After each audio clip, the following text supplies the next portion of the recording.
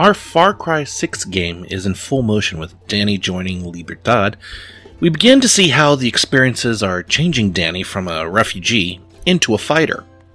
But when we watch the tutorial/prologue, Danny lowers himself with lies about what he is at the time. All of us have listened to lies of Satan telling us we're no better than what we are now. I mean, Danny calls himself an orphan like that's pretty much it. I'm nothing more than that. This is because the enemy does not wish you to be better, powerful, and a force to be reckoned with. We see in the Bible this is true because Moses told God that he's not good enough by saying, "Master, please, I don't talk well. I've never been good with words, neither before nor after you spoke to me. I stutter, I stammer." You know what? I've met people who stammer, have Tourette's, are physically and or mentally disabled. And what most people would say is, if these folks can overcome their issues and continue to build their communities, well, make those without issues whine like mules. Well, that may sound heartless, but we as humans think this way. We look at what we see and not the person's past, where they come from, and what hardships they've had. But God knows. When he drove home the point to Moses with the reply, "Who gave man his mouth? Who makes him deaf or mute? Who gives him sight or makes him blind? Is it not I, the Lord? Now go, I will help you speak, and will teach you what to say." So, God knows your future and the best of your abilities. It is only you who is holding yourself back. Doubt and fear is what the enemy uses to defeat you. God, as it states in his reply to Moses, says who you are. Now, as a follower, you need to remember that you are called by Christ. This calling is based on the best of your abilities and the salvation your faith in Jesus brings. What many religious scholars tend to forget is that God has 3 covenants with humanity. The first is with the Jewish people, the second is with us Christians, and the third is with the Muslim followers. And I know, a pastor preaching Jesus, talking about Muslims having a covenant with God sounds weird, but it's true.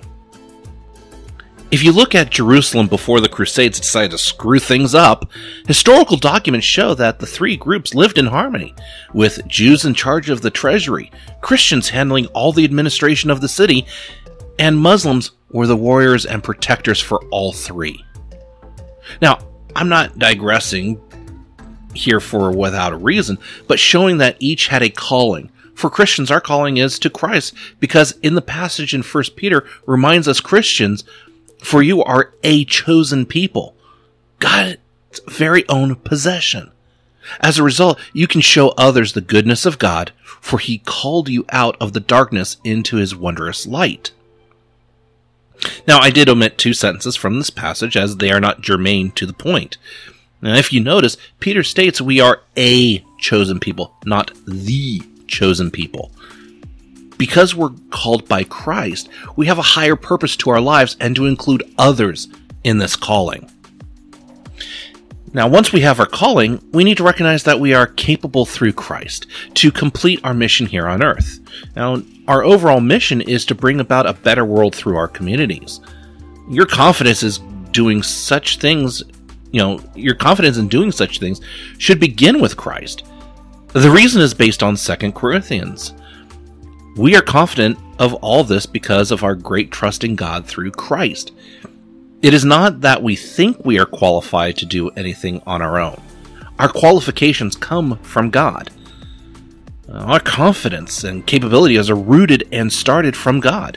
God gave us life and the ability to do things. While you have capabilities already inherent in your being, how much more would you gain with God and Jesus on your side?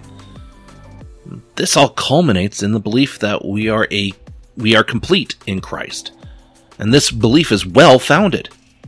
So as an example, coffee without brewing in water is a dry beverage. Well, dried beans and, ground, and we all know, okay? But this dry aspect of coffee may be great as a rub, but coffee is known more as a beverage. And water is the greatest and non-toxic solvent to help get that great coffee flavor into your mug. Well, Christ will complete the you that makes you you, and no, I am not saying that sentence 3 times fast because I already screwed it up just now. Basically, your body holds your spirit, and your spirit is complete with Jesus and God supporting you.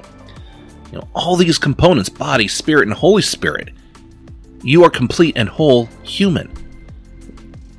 Colossians states this clearly, for in Christ lives the fullness of God in a human body.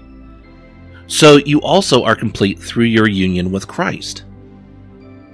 So it is not about being good enough. God and Jesus know you are better than you think. You just need to embrace the notion that God and Jesus completes you.